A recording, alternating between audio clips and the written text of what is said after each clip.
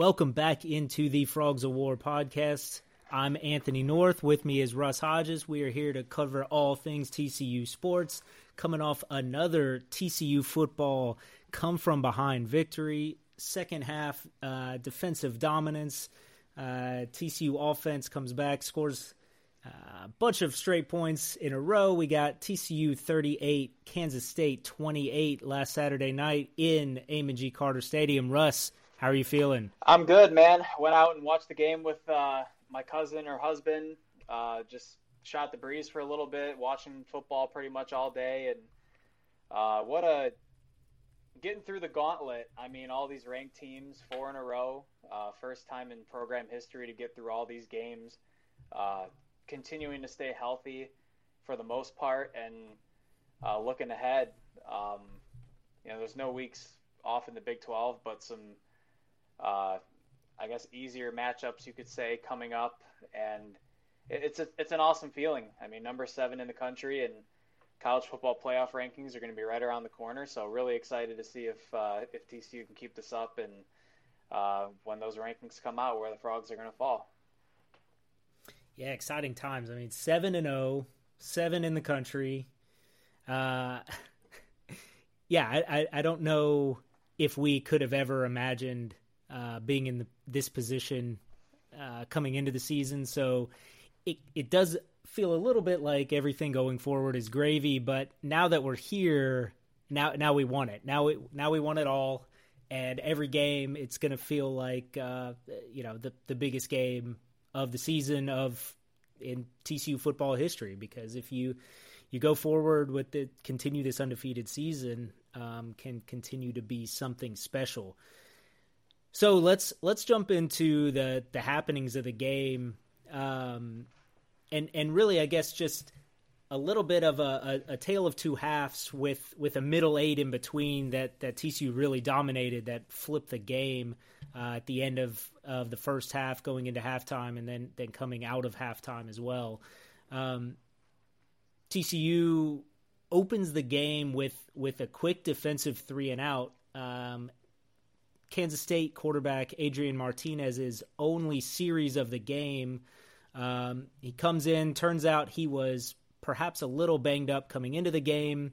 He gets tackled on a run attempting a first down, does not pick up the first down, and that's the last play of his evening. We will talk more about the injury rhetoric that's going around TCU football and kind of what the national media is saying on some of that stuff here in a little bit. But, from that first series, it looked like, okay, this game plan is set. This is what TCU is going to do. They're going to be able to have eyes on Martinez, able to slow down what this offense wants to do, what it plans to do with this Adrian Martinez-led offense. And things looked up from there. It didn't turn out that way the rest of the first half, but I guess, Russ, anything on how are we feeling early in this game? Yeah, I think, TCU coming out defensively, executing the game plan, coming in that between Adrian Martinez and Deuce Vaughn, that Kansas State is going to run the ball quite a bit. And it's unfortunate for the Wildcats that Martinez goes out after that first series, but then Will Howard, who has had some success against TCU in the past, comes in and Horned Frog killer for sure. Is coming in, lighting it up, making some great throws. The touchdown pass in the end zone to tie the game, where Josh Newton did about everything he could on that play. It was much like the John Paul Richardson touchdown, where he's getting mossed, but it's not his fault. These guys are making great plays, and Will Howard just came in and was executing a different kind of offense that I think TCU was really thrown through the spin cycle defensively. And I think there was some criticism after the game about TCU's inability to adjust and falling behind, having to come back against the backup quarterback. But, Will Howard's not some true freshman who hasn't played. He's played for a couple of years now, and I think the level of success that he's had is irrelevant because the game plan, at least for K-State offensively, they can't run the same kind of offense for Will Howard as they would for Adrian Martinez. So you saw more conventional runs for Deuce Vaughn. You saw a lot more passing plays. And for TCU defensively to come in, it's almost like TCU imagine you spend all week doing homework to prepare for the ACT. And then you show up on Saturday with your number 2 pencils and your calculator and your bottled water, a snack, you're ready to go. And then the proctor comes out and says, all right, SAT time, guys. Who's ready to go? And you're like, wait a minute. That's not what I'm studying for. I'm studying for a different test. So I think the second half we saw TCU make that adjustment. But in the first half, it was a huge struggle to adjust on the fly. And I think that's where Kansas State was able to take advantage. Yeah, definitely. That passing game was really working for Will Howard and for the Wildcats, and they were able to scheme up linebackers onto wide receivers and onto Deuce Vaughn in a way that probably it wasn't going to be the plan with Martinez as the quarterback. So the players talked about that after the game, about how there were some bad spots that everybody was put in. Just there was a little bit of being put on the back foot and having to take that blow. And certainly Will Howard delivered those hits. I mean, he was tearing it up. You mentioned the Newton play. I mean, I thought for sure that was an interception. I think everyone in the Carter was ready to rise on their feet. And for that Kansas State receiver to come away with that was an incredible play, and nothing on Newton there. It's unfortunate for him that 2 weeks in a row he kind of gets mossed like that, but I'm not concerned with his performance at all.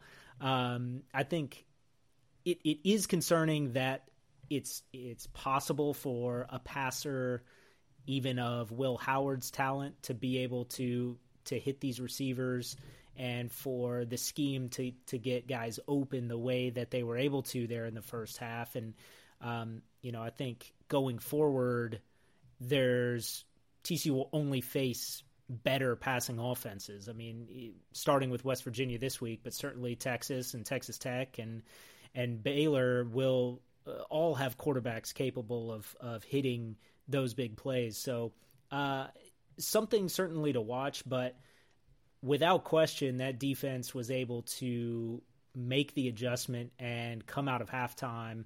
And really the final 8-9 minutes of the half, very similar to last week against Oklahoma State, where that was it. That was the end of the scoring. That was the end of anything that the offense was going to actually do for Kansas State, where once Gillespie has that plan adjustment in place, it seems like they're able to make it work. And I don't know if that's his scheme or the guys settling into the roles or a bit of both. But everybody, all the TCU fans online were very, and rightfully so, very freaked out in the first half. And you go down 3 scores and you get nervous, but clearly this team has the moxie and has the ability to bounce back from that kind of thing. Mm-hmm. Yeah, and I think TCU being able to come out and make an adjustment in the second half, Deuce Vaughn only finished with 12 carries in the game. So I was a little surprised that they, even with Will Howard in the game, I'm a little surprised that they, I don't want to say they abandoned the run, because I don't think they did, but they started to go away from it quite a bit. Maybe because Will Howard was having a lot of success in the first half, so you can't really blame them for that. But a little surprised that Deuce didn't get more involved in the second half. But for TCU, once again, offensively, the offensive line getting off the football. Kenray Miller finished with 153 yards. They ran the ball well all game, and I thought that was huge, especially at the end of the first half and the start of the second half. You're able to score a couple touchdowns. Max Duggan hits Jared Wiley on the play action. Um, Frogs come out first drive of the third quarter, and they're able to score, make it a 4-point game, and was really encouraged to see that. Obviously, TCU coming out to start the season has had a lot of fast starts, not so much over these last couple games, but in the second half, really happy to see not only the defense adjust, but the offense really, excluding the fourth down stop that Kansas State had late in the game, didn't seem to really struggle too much. They ran the ball effectively, and TCU was able to hit some big plays. Jared Wiley having his best game of the season, could be a guy that gets more involved moving forward just with his size. I mean, for 6'7", his catch radius is going to be really difficult for teams over the middle of the field and in the red zone to be able to stop that, because you can get him the ball in a variety of different ways. You can get him moving off the line of scrimmage. He's talented enough to run routes as well. They had him lining up in the slot, so a really versatile player, and really exciting to see him. Again, another transfer. We've talked about how the transfers have come in and made a variety of different impacts. Jaquarius Spivey was kind of that hybrid receiver tight end that TCU had on the depth chart at the start of the year, but Jared Wiley seems like he's starting to kind of take over that role, and I'm really interested to see how the Frogs use him moving forward. Yeah, that play that was towards the end of the half that scored the touchdown to Wiley was just a really brilliant just scheme up from Garrett Riley. Clearly, play action, motion in the backfield, and just nobody was watching Wiley. He was there standing in the middle of the back of the end zone, ready to catch that. And that's just it's not one of those our guys are better than your guys play. It's our play is better than your play. And so I don't know how many of those kind of situations TCU has had the last few years.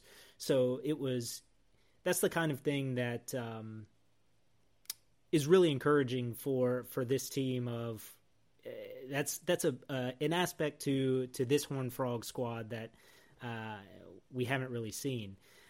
Going back to even before the defensive woes, the scoring started right off the bat with Darius Davis just turning on the speed burners on kind of a mid-range crosser that he takes, and looked like, this might be a 18-yard gain, 25-yard gain, and he just runs past everybody. I mean, these are high-level Power 5 Division I defensive backs, and he just sprints right past him. I think the sports stat on it, on the analytics, had it over 20 miles an hour on the run. Just incredible athleticism from Darius Davis. Yeah, and offensively for TCU, Quentin Johnston has been the guy these last couple games, and of course another solid game against Kansas State. I believe he had 4 catches, 74 yards, and a touch, 4 catches, 74 yards, and a touchdown. But for this offense that has really spread the ball around as the season has moved forward, it's been nice to see other players be able to step up and make those big home run type plays when it's been necessary. You look at Darius Davis and SMU in the game against Kansas State. We've seen Tay Barber step up and make phenomenal catches. Savion Williams has had his moments, and then Jared Wiley this past weekend. So it's really important for that core of skill players to continue to improve and develop, so that it's not just Quentin Johnston every single game. And could it very well be Quentin Johnston every single game? Sure. But your offense becomes so one-dimensional that way when a team can essentially line up, even if you have 3 guys, 4 guys, even 5 guys out wide, and they're going to say, okay, we're going to shadow number 1, we're going to double number 1 because the ball's going his way. To see Darius Davis and Jared Wiley and these other receivers like Savion Williams and Tay Barber be able to make, even if it's only a couple catches, those significant plays, scoring plays, Uh, Long gains, extending drives is only going to make this pass attack much more potent as the year goes on.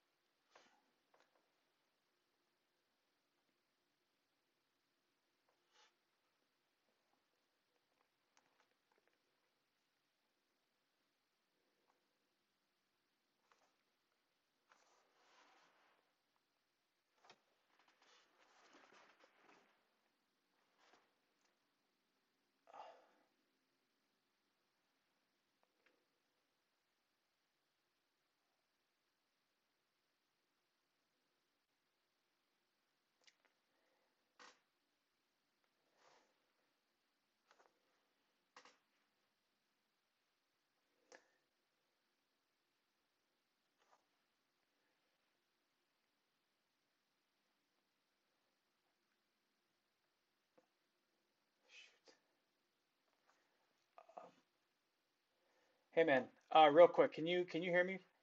Yeah, I think you might be muted. Can you try talking real quick? Oh no. Yeah. Okay. Can you hear me Yeah, I now? hear you now. Shoot. Okay, well, all of that was incredible analysis, and I'm sorry you missed it, and we're just going to have to move on. Um, uh, I was talking about Quentin Johnston. Did you hear any of the Quentin Johnston stuff? I did not know. Okay, back to that. I was saying, he actually had kind of a rough game outside of his 55-yard touchdown catch there in the second half, where he had a couple that kind of hit him in the hands, or maybe drops, maybe tough plays. But like you were saying, you're able to have a not 100% perfect game from Quentin Johnston, and the other guys come out and really step up. And where I was going to next was the drive that came out of the second half. That on that drive, the Frogs go 77 yards on like 10 or 11 plays, take 6+ minutes off the clock, and really, even though they were still trailing after scoring there, it felt like TCU had taken control back of the game, and the crowd was just exploding, and it felt like, I know momentum's not real, but all the momentum was on TCU's side at that point. Yeah, coming out and scoring on that first drive of the third quarter was huge. I almost think that was a necessity, even though they got the field goal before halftime. I believe it was 28-17. To come out and get the ball, I believe, to start the third quarter and score. And again, you got to credit TCU's ability to run the ball. Anytime you can take that much time off the clock and finish with 6 points, I don't think you can really draw it up much better than that. So TCU offensively, just it's very consistent right now in terms of overall production. Scoring has been very consistent. The rushing attack has been consistent. Amari DiMercato had some nice runs yesterday, or on Saturday, and passing the ball. Max Duggan had some throws that he probably wishes he could have had back. Some throws where maybe he rushed it, his mechanics were a little off, but overall a pretty solid game from him, and mistake-free football from TCU in terms of not throwing interceptions, not fumbling the ball away. Special teams was solid, not giving opponents extra possessions by muffing kicks or conceding onside kicks. So really just kind of minor things that TCU's got to clean up. And I think Johnny Hodges actually said it best after the game, where he said, we still haven't put together 4 full quarters of football yet this year. And you look at that as just the players are trying to be humble and they know they can do things better. But I completely agree with that, because I think you can look at every game and see areas where TCU hasn't played its best and mistakes have been made. But honestly, that's been the case with a lot of teams in college football, especially teams that are in the top 10. I mean, Georgia almost lost to Missouri. Alabama has had a pair of close calls this year against Texas A&M and Texas. And Alabama almost lost to two like really rough games there with Texas and Texas A&M. Those would have been really embarrassing to have had to lose to Texas or Texas A&M. And Clemson, escaping Syracuse, they benched DJ Uiagalelei. And look, no team is, I guess, no team is excluded from bad play once in a while. But it's really encouraging to see that these players, even at 7-0, even at 4-0 in the Big 12, the only team unbeaten in the Big 12, still first in the standings, they know they can do better and they know they can do more. And it's really encouraging to see that, also because they just went through a pretty hellish schedule when you consider it's Oklahoma, Kansas, Oklahoma State, and Kansas State in consecutive games. So a well-earned historic stretch of wins for TCU, and you just hope that they continue to play with that chip on their shoulder and that belief that they still have more to do and more to prove as they move forward. Yeah, and to the point of, being able to play not perfect and still come out with the win, I think it's the things where they don't let bad mistakes, big mistakes happen, but then the small mistakes do not snowball into larger mistakes. Mm-hmm. I think, Max took some sacks in this game that he really probably shouldn't happen. I mean, he's just holding on to the ball too long, or situations where he's getting pressured and has got to get the ball away, and ends up, he kind of scrambles away and loses more yardage than he needed to. I mean, there were some, 2nd and 25s and 3rd and 17 in particular on that drive to start the second half, where, that's probably just a run a draw play and kick a field goal and move on with your day. But they hit that screen pass to Kendre Miller and he breaks it up the field. It's just a huge play in the game to keep that drive alive. And then again, later in that drive, where he scores the touchdown is a 4th down and 1 from the 2-yard line, and he bullies his way into the end zone. So that's a case where a penalty here or a sack there, or a missed incompletion. Another one, Max had a wide open Tay Barber that would have picked up a first down. Somewhere in that bad stretch in the first half where there was probably like 5 minutes of game time that was just like touchdown, punt, touchdown, punt, something like that. And there was plays like that in that stretch where, that's lesser teams. That's it. That's the end of it. So, impressive to see that stuff come through. And yeah, I mean, the special teams, I'll say I was pretty dubious of the wind being a factor in this game. That was a lot of talk to me. I didn't know that was going to play too much, and really in the fact of the over under on the score, I didn't think it should have. This was by far the lowest under. Like, the total score on the game was like 54, so that clearly came through. But it definitely did affect the way that the game was being played, and particularly on special teams where. Some of those Jordy Sandy punts into the wind, it looked like they were boomers, and then it was, they get caught up there and drop for like a 30-yard punt, which is not what you want, but not terrible. Mm-hmm. But still, it was that kind of thing, and Kansas State really ended up being kind of susceptible to it. The coaching decision that seemed most curious there was there in the second half. they're deep into TCU territory, about 25-yard line, and they've got about a 4th and 2. It's the play where Will Howard is scrambling for a first down and gets tackled and gets hobbled a bit and has to come off the field. And instead of attempting a 4th down conversion there with Deuce Vaughn and a backup quarterback, they kick that field goal into the wind, like a 45-yard field goal, into that terrible wind. And Hypnotoad came to the rescue as well in that case. I mean, Hypnotoad got pumped into the stadium at that point, and that poor kicker had no chance once Hypnotoad came out, and also kicking into the wind in a pretty difficult kick anyway. I don't know. I thought that was a curious decision. I suppose it was just because of the quarterback situation where on that one play Howard wasn't going to be able to run it, but 4th and short, you've got this excellent running back and this offensive line. I don't know. I think that's probably one that Chris Kleiman would like to take back and maybe go for in that situation.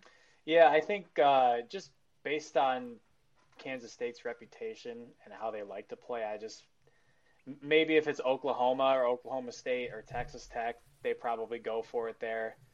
Maybe even Texas or West Virginia, but Kansas State I've always felt is more conservative when it comes to play calling offensively.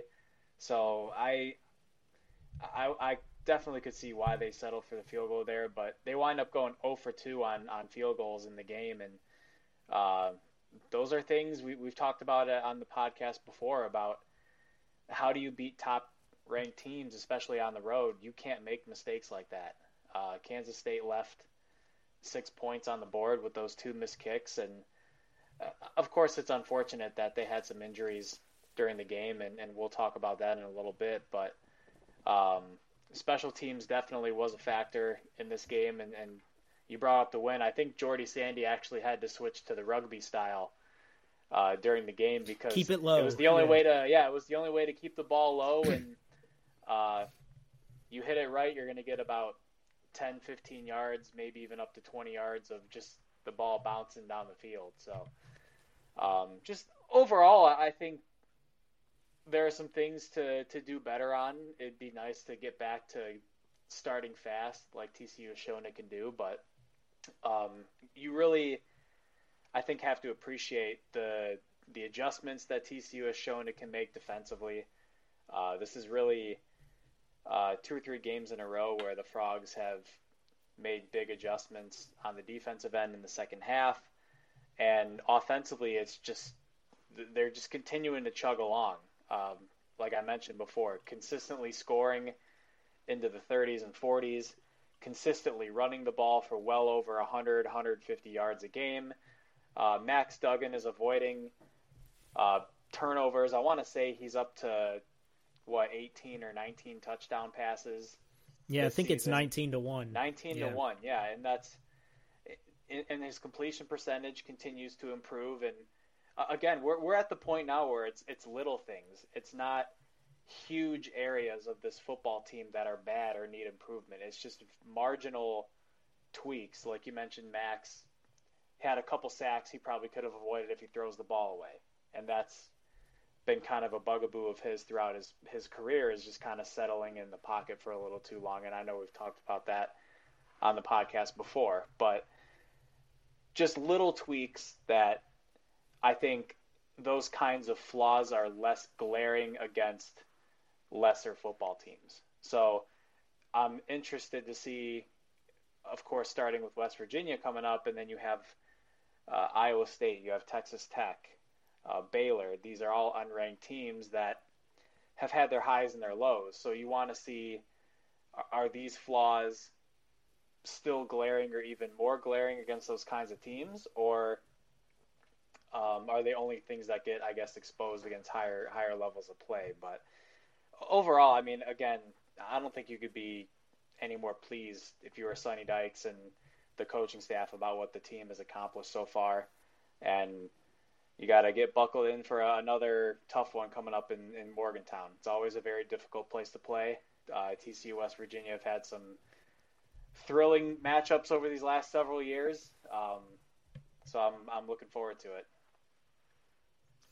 Yeah, definitely. And so before we jump into this next week's game, Saturday morning from Morgantown, let's talk a little bit about, we're at this point over halfway through the season. TCU's undefeated, top 10, playoff rankings coming out soon. What's the media, what's the national view of TCU?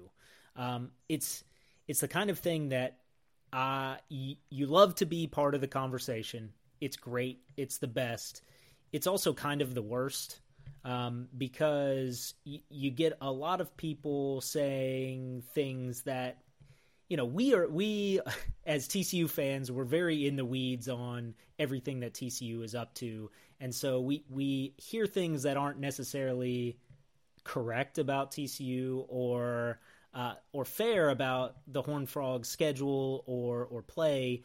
And I know that the TCU fan base is often one to take that and run with it.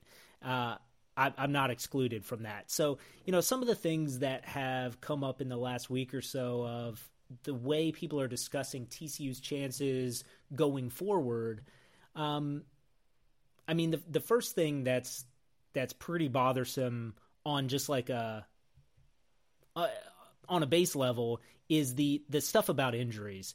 So the one Oklahoma State account that kind of blew up this week that had the comment about TCU, where they said something like, "Oh, are they benefiting from injury luck, or is it something more?" Like wink, wink, hint, hint.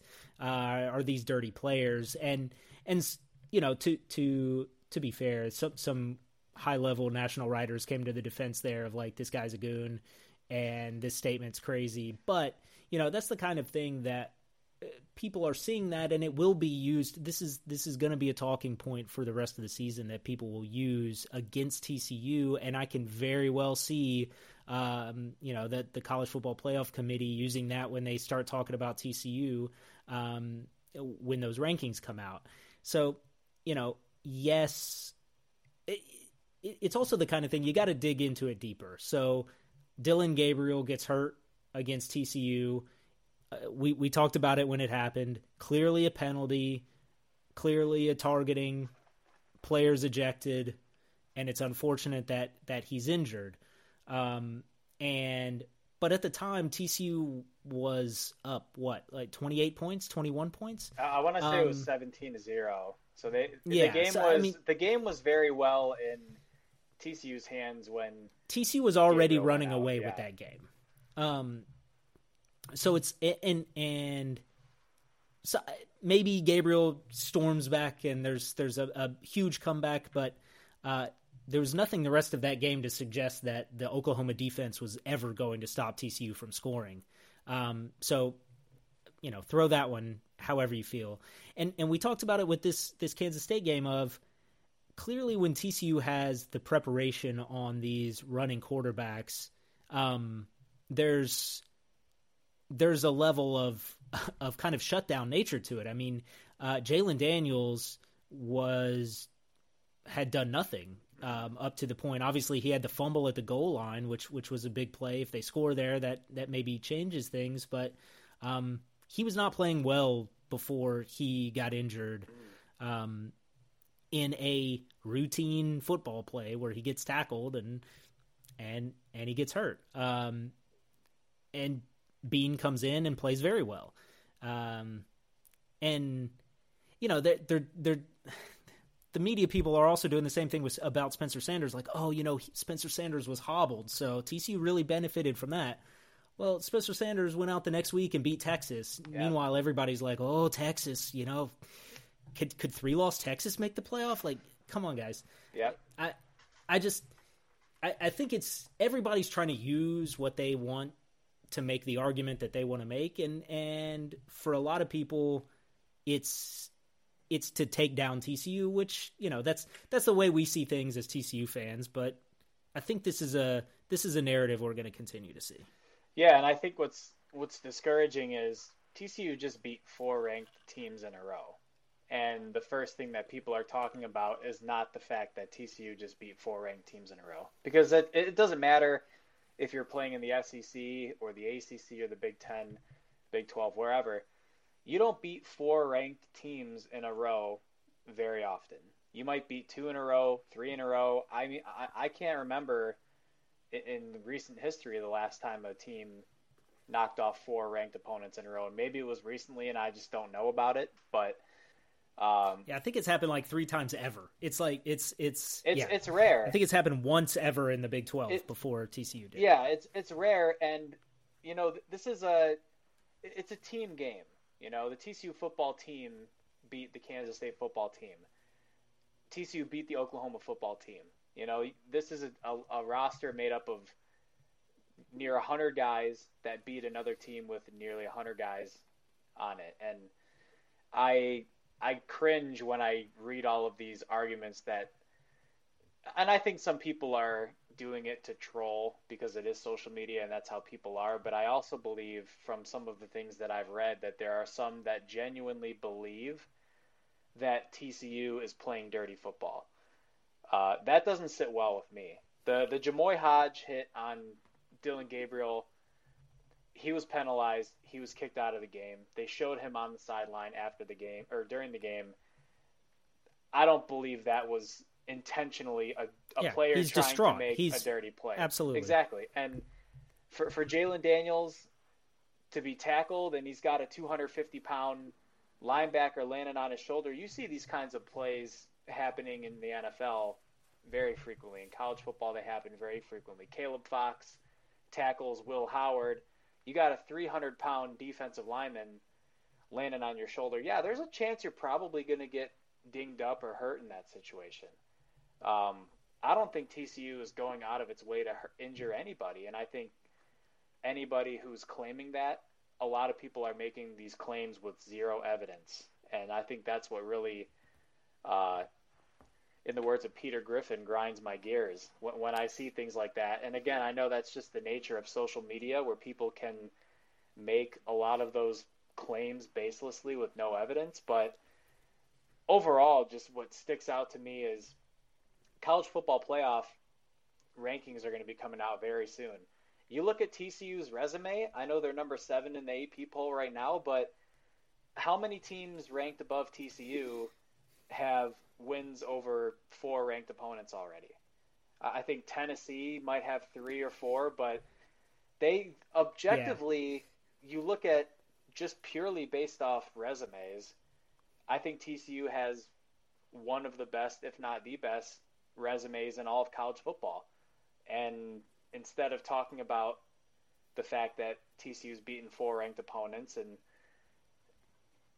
being able to overcome some adversity, it's, oh, well, Spencer Sanders wasn't 100%. Oh, well, Jalen Daniels got hurt. Well, guess what? Max Duggan wasn't even supposed to start. He was the backup quarterback at the start of the year, and he's taken over this team and is playing the best football of his career. I mean, it's college football. Crazy things happen. And Spencer Sanders comes out and hangs 41 on Texas. He looked pretty good in that game.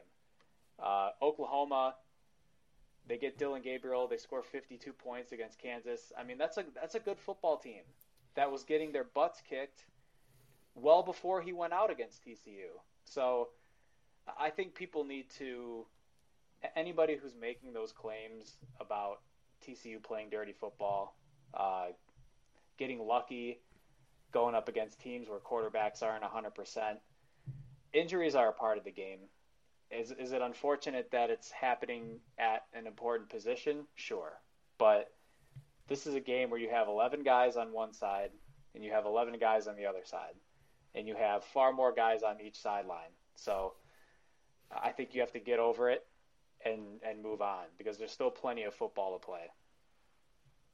Yeah, for sure. And you know, we've probably spent too much time on it. But, you said the piece about Max being the backup. And, you know, that seems to be glossed over, that TCU is beating Spencer Sanders with its backup quarterback. And just because people know who Max Duggan is and he's been around for a long time, that is the case just as much as – you know, anything else. But also, in this Kansas State game, Max Duggan took a shot to the head that the player on Kansas State was ejected.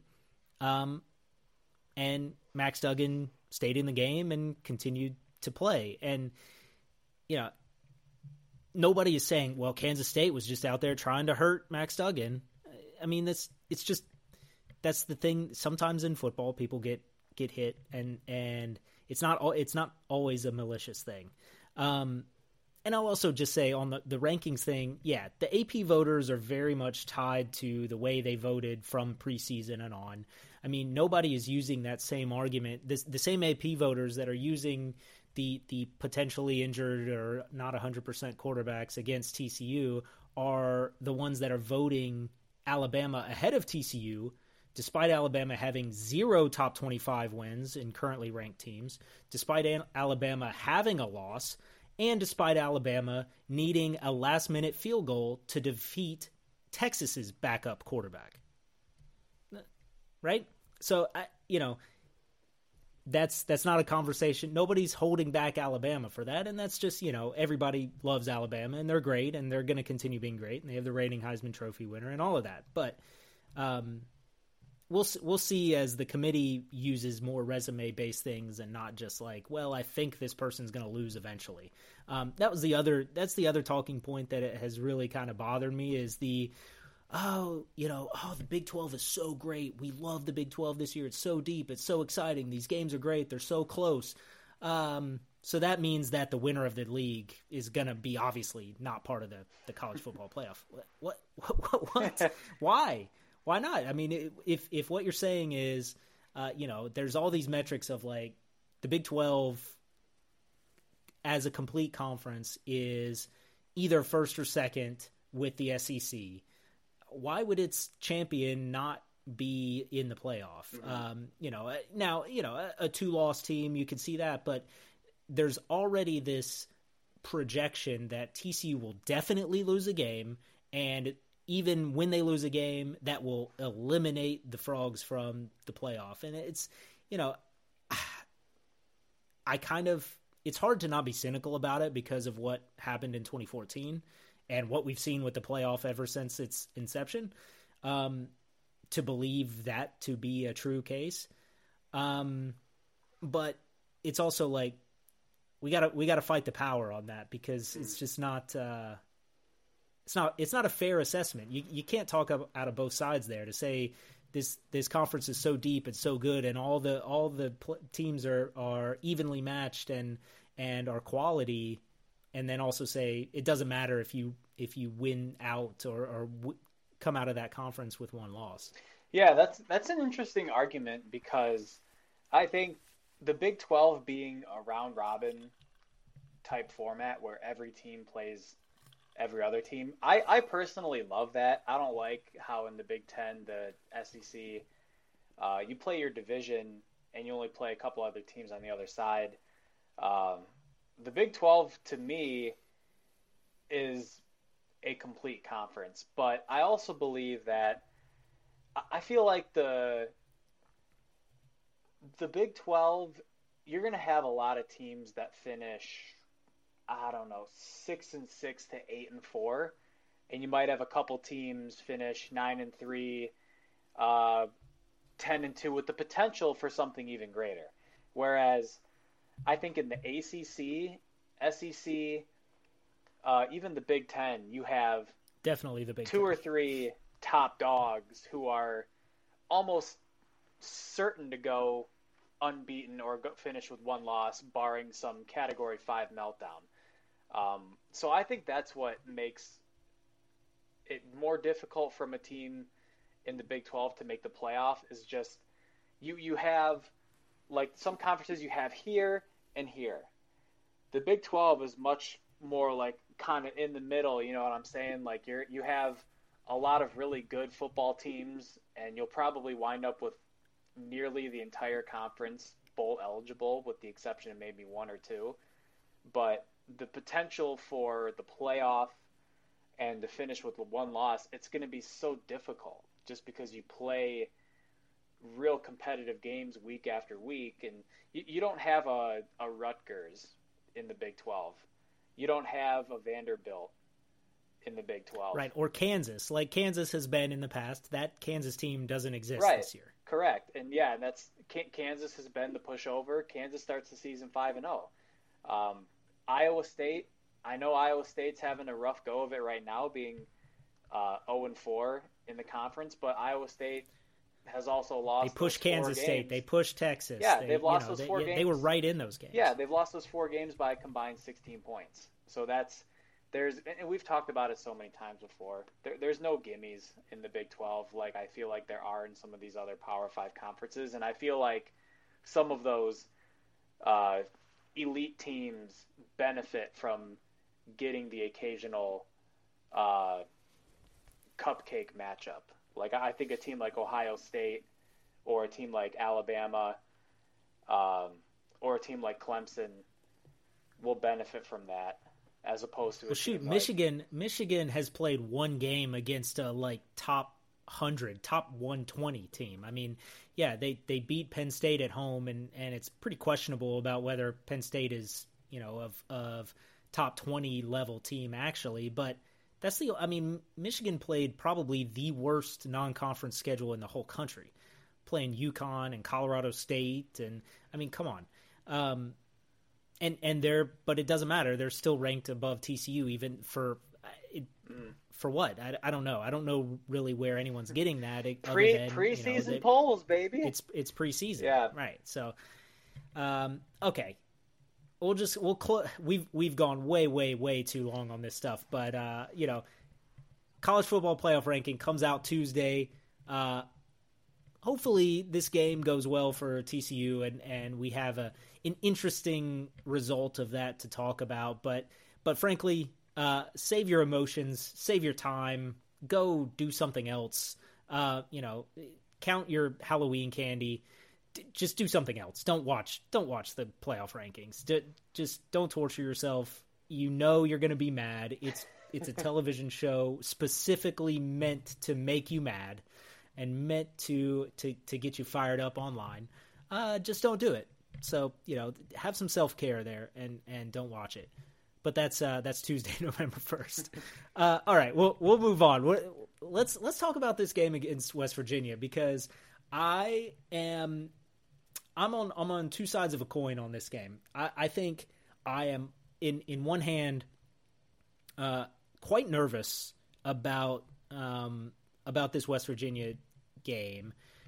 First, just going on the road to Morgantown is a dangerous place to play. We saw it with Baylor earlier this year. We've seen it with TCU many times in the past. That the quality of the teams in the game maybe you throw out the window because it's going to be a tough place to play. And there is certainly talent on this West Virginia team, and they are by no means a pushover. The other side of that coin for me is, like we've said, TCU hasn't put together like a 100% great game yet. And it feels like it's coming. And if it happens here in Morgantown, it could be where TCU runs away with it. So I'm conflicted. I'm worried. I'm excited. What are your thoughts here looking forward to the Mountaineers?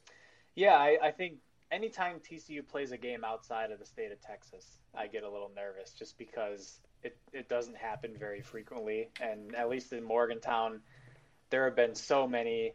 You go back to 2013 where Gary Patterson rolls the dice. They go for 2. They score there. Jaden Oberchrome hitting the walk-off field goal to get a win there. West Virginia's hit a walk-off field goal in Fort Worth to beat TCU. And West Virginia has beaten TCU every season since 2017. And so Neil Brown was unbeaten against Gary Patterson. The Mountaineers have had TCU's number in recent seasons, and they've done it really with just very physical football and real physical defense. The Frogs have struggled big time to score points against West Virginia over the last few years. So I'm intrigued to see whether or not this offense can continue to keep it rolling. And a fast start is going to be key in this game. I think you look at this, a team that's, I think West Virginia's 4-3, maybe 3-4. They're at the bottom of the conference right now, one of the lower spots in the conference, and it's kind of a trap game for TCU coming in and being 7-0, being the number 7 team in the country. It's only going to get more difficult from here as expectations just continue to mount and the wins continue to stack up. And I think any coach will tell you that as you extend that unbeaten streak more and more, it becomes more and more difficult to win. So I'm really curious to see TCU defensively. In the Kansas State game, we saw it.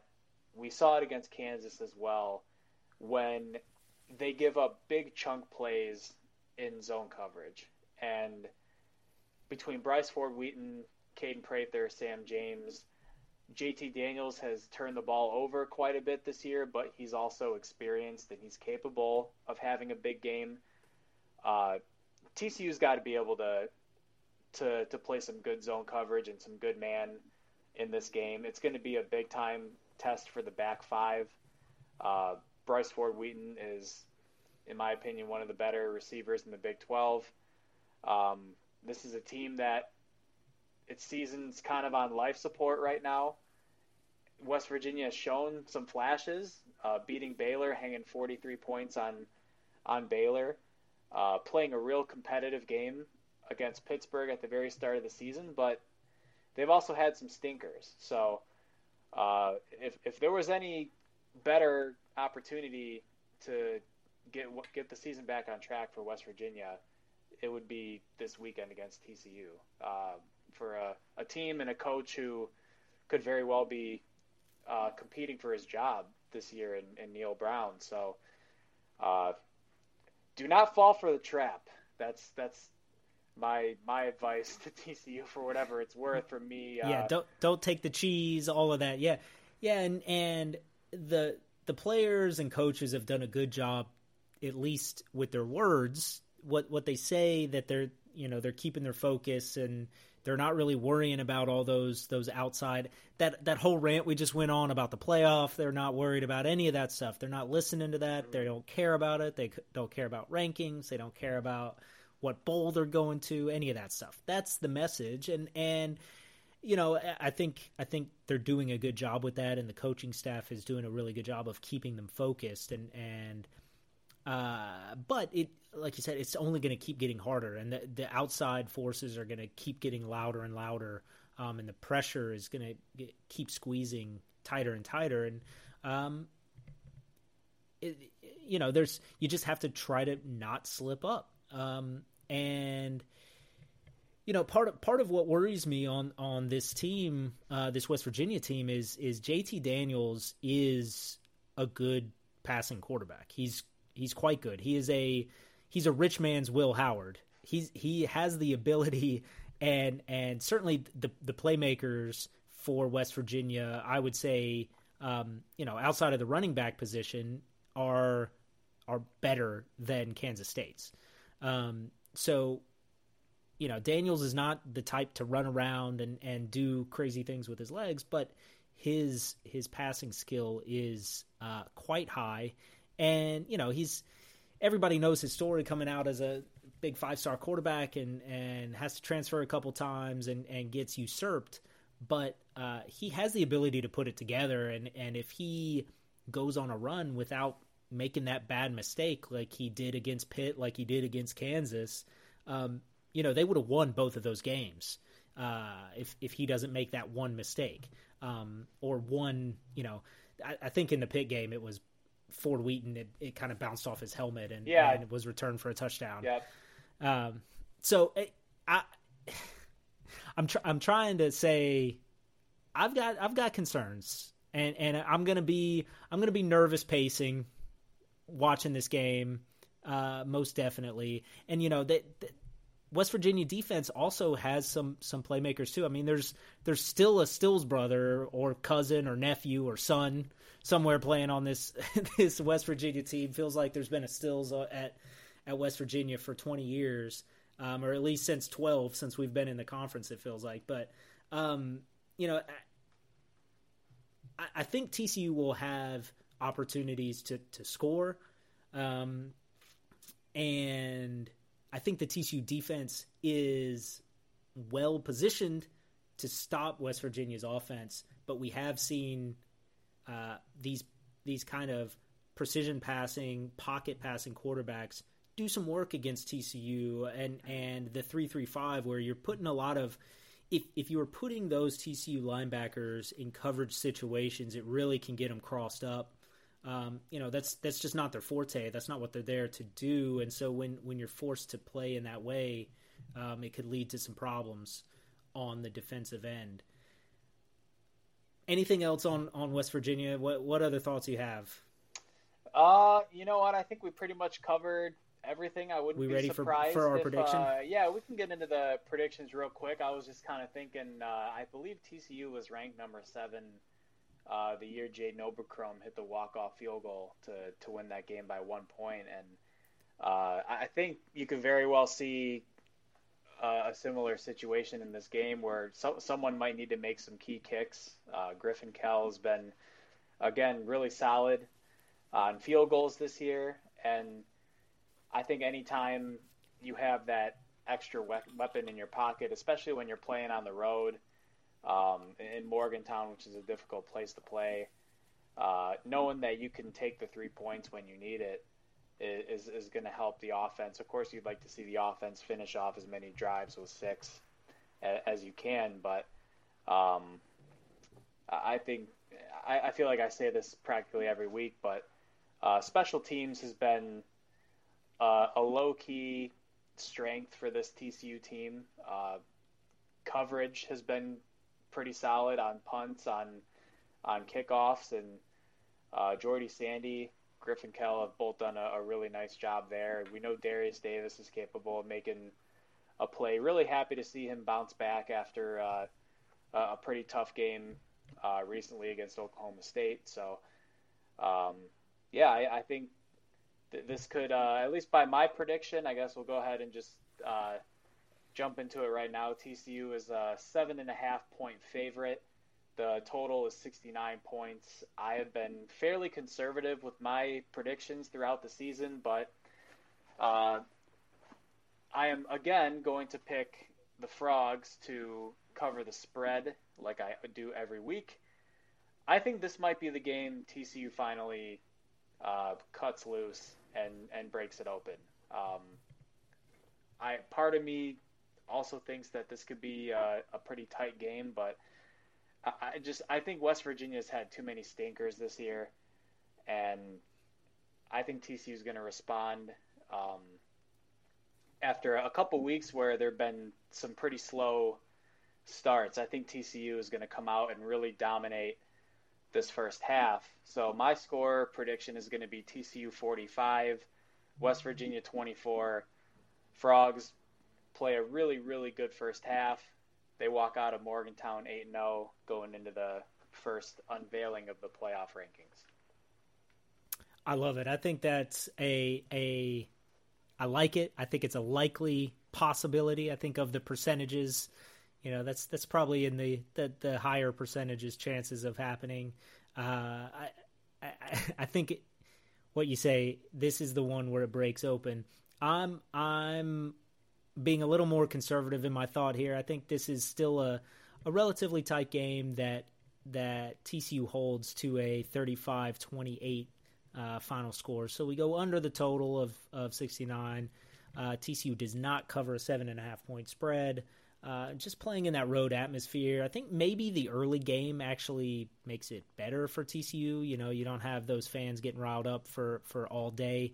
Unless they spend all Friday night into an early 11. I don't know how it works in West Virginia. Maybe they're pretty crazy out there, I guess. But I think in any case, it's a tough place to play, and West Virginia is able to contain some of the things that Max Duggan does. But I see Kendre Miller getting some loose again for like the third or fourth straight week where he's just a dominant superstar. And TCU comes away with a touchdown victory. And then, yes, from there, TCU, after all of the other top teams lose in their games that they're supposed to win this week, just go ahead and put TCU in the top two in that playoff ranking. Let's see that. Okay, that's too far. That's not going to happen. All right, so we've already hit an hour here. Let's see. Let's just look at ahead to the Big 12 this week. What's on the slate? It's a really interesting slate of games that I think, and really nationally, I think there's a perception that the games this week are a little one-sided or kind of but I could see a lot of chaos happening this week because of that, just because there's these games where good teams are really expected to kind of run away with things, and when you get a week like that, you tend to see the opposite happen. You tend to see some chaos, and hopefully TCU doesn't get caught up in that chaos. But around the Big 12, we've got Oklahoma is a 1-point favorite at Iowa State. Oklahoma State is on the road at Kansas State, and the Wildcats are actually a 1.5-point favorite over the Cowboys. And Baylor is in Lubbock, and the Red Raiders are 2.5-point favorites over the Bears. Just on my thoughts on the Oklahoma-Iowa State game, I think Oklahoma might be back, and Iowa State continues to get this respect from whatever computers and odds makers are spitting out numbers. And I think Oklahoma definitely wins in Ames and definitely wins by more than 1 point. So I would say Oklahoma covers that one. Yeah, I think Oklahoma will win this game. Just based off of the way Iowa State has played this season on the defensive end, they've tied down some pretty potent offenses with some pretty good skill players. So, not to say Oklahoma's going to win by 3 points. I think Oklahoma's capable of winning this game by at least a touchdown or two. But I could see the score being more for at least for Oklahoma, maybe in the 20s. Low 30s max, but I really want to pick Iowa State. I just don't feel like I can. Not this time with Dylan Gabriel back healthy. The way that offense looked against Kansas, hanging 52 points. I think with him back there, Oklahoma is a completely different team, and I know they've struggled on the defensive end, but no team in the Big 12 this season, I think, has shot itself more in the foot than the Cyclones. So I'll go with Oklahoma. Yeah, and this Cowboys-Wildcats game is a super important game in the Big 12 race. I mean, the winner of this game will be kind of back in line to make it to Arlington for the conference championship game, and really get a leg up now that both teams have lost to TCU. Both teams, that's right now their only loss in conference. So it's a big opportunity. I think it's one that Kansas State kind of has to win to keep pace, because next up they still have Texas on the schedule, where Oklahoma State has already taken down the Longhorns. So I think Kansas State has to come out and win this game, but without Adrian Martinez, maybe that doesn't happen. I don't know. This line being what it is, even with it pretty clear that Will Howard's going to be the quarterback, I think it's a pretty strong nod to everything that Kansas State does and to what Will Howard does. I think Kansas State can come out and take this game just as a really motivated team. They probably feel like should have won against TCU, where Oklahoma State is kind of riding high still off of taking down the Longhorns. Yeah, I'm going to go with Oklahoma State. I feel like TCU and Oklahoma State right now are the two best teams in the Big 12. I think Kansas, if they can get Jalen Daniels back at some point, they can make a run. Oklahoma's capable of making a run. Kansas State, I think, is a very good team, but I liked what I saw from Oklahoma State defensively against the Longhorns. Quinn Ewers really struggled in that game. The Cowboys made some huge plays on defense late to seal it. So I like Oklahoma State here. I'm going to take the Cowboys. Awesome. And then, the Baylor at Texas Tech, just like the odds makers have loved Iowa State, they have really disliked Baylor. I think Baylor goes in there and wins this game. Texas Tech is obviously way ramped up for their game against the Horned Frogs next week. Their official Twitter account is already tweeting, trash talk and all of that. I think they're just they're already looking ahead. They do not care about this game. They don't care if they win. They're trying to come out healthy and come into Fort Worth and ruin TCU's season. That is all that matters going forward for Texas Tech. And frankly, if they have a season that includes a win over Texas and a win over TCU, that's a successful season no matter what else happens. So I understand the position there, and I think they're not ready for Baylor, and Baylor comes and takes it to them. This is a game where I wish I could pick neither team because I'm not a fan of either team, but Texas Tech's offense is dangerous. I mean, it doesn't seem to matter who they plug in at quarterback. They rack up yards like no other. Their passing attack is one of the best in the Big 12. I know they don't run the ball too much, but Taj Brooks did have a nice game this past weekend, and I haven't watched Baylor enough. I don't really know what to make of Baylor at this point. Kind of like West Virginia, where they've had some really nice moments and then some complete duds thrown in there as well. And for a team under Dave Aranda, you wouldn't think would struggle a whole lot on the defensive end, at times has really struggled. And I think they're going to struggle against a really potent Texas Tech passing attack. So I'm going to take the Red Raiders. Yeah, and for Baylor, it's the kind of thing where their schedule has made them look worse. I mean, they went and lost to BYU, who then has gone and lost to Oregon and Notre Dame in pretty bad fashion, and lost to West Virginia, who looked just awful against Texas Tech. So can definitely see why the Raiders are favored here. And yeah, like you say, who knows what they're up to right now in Waco.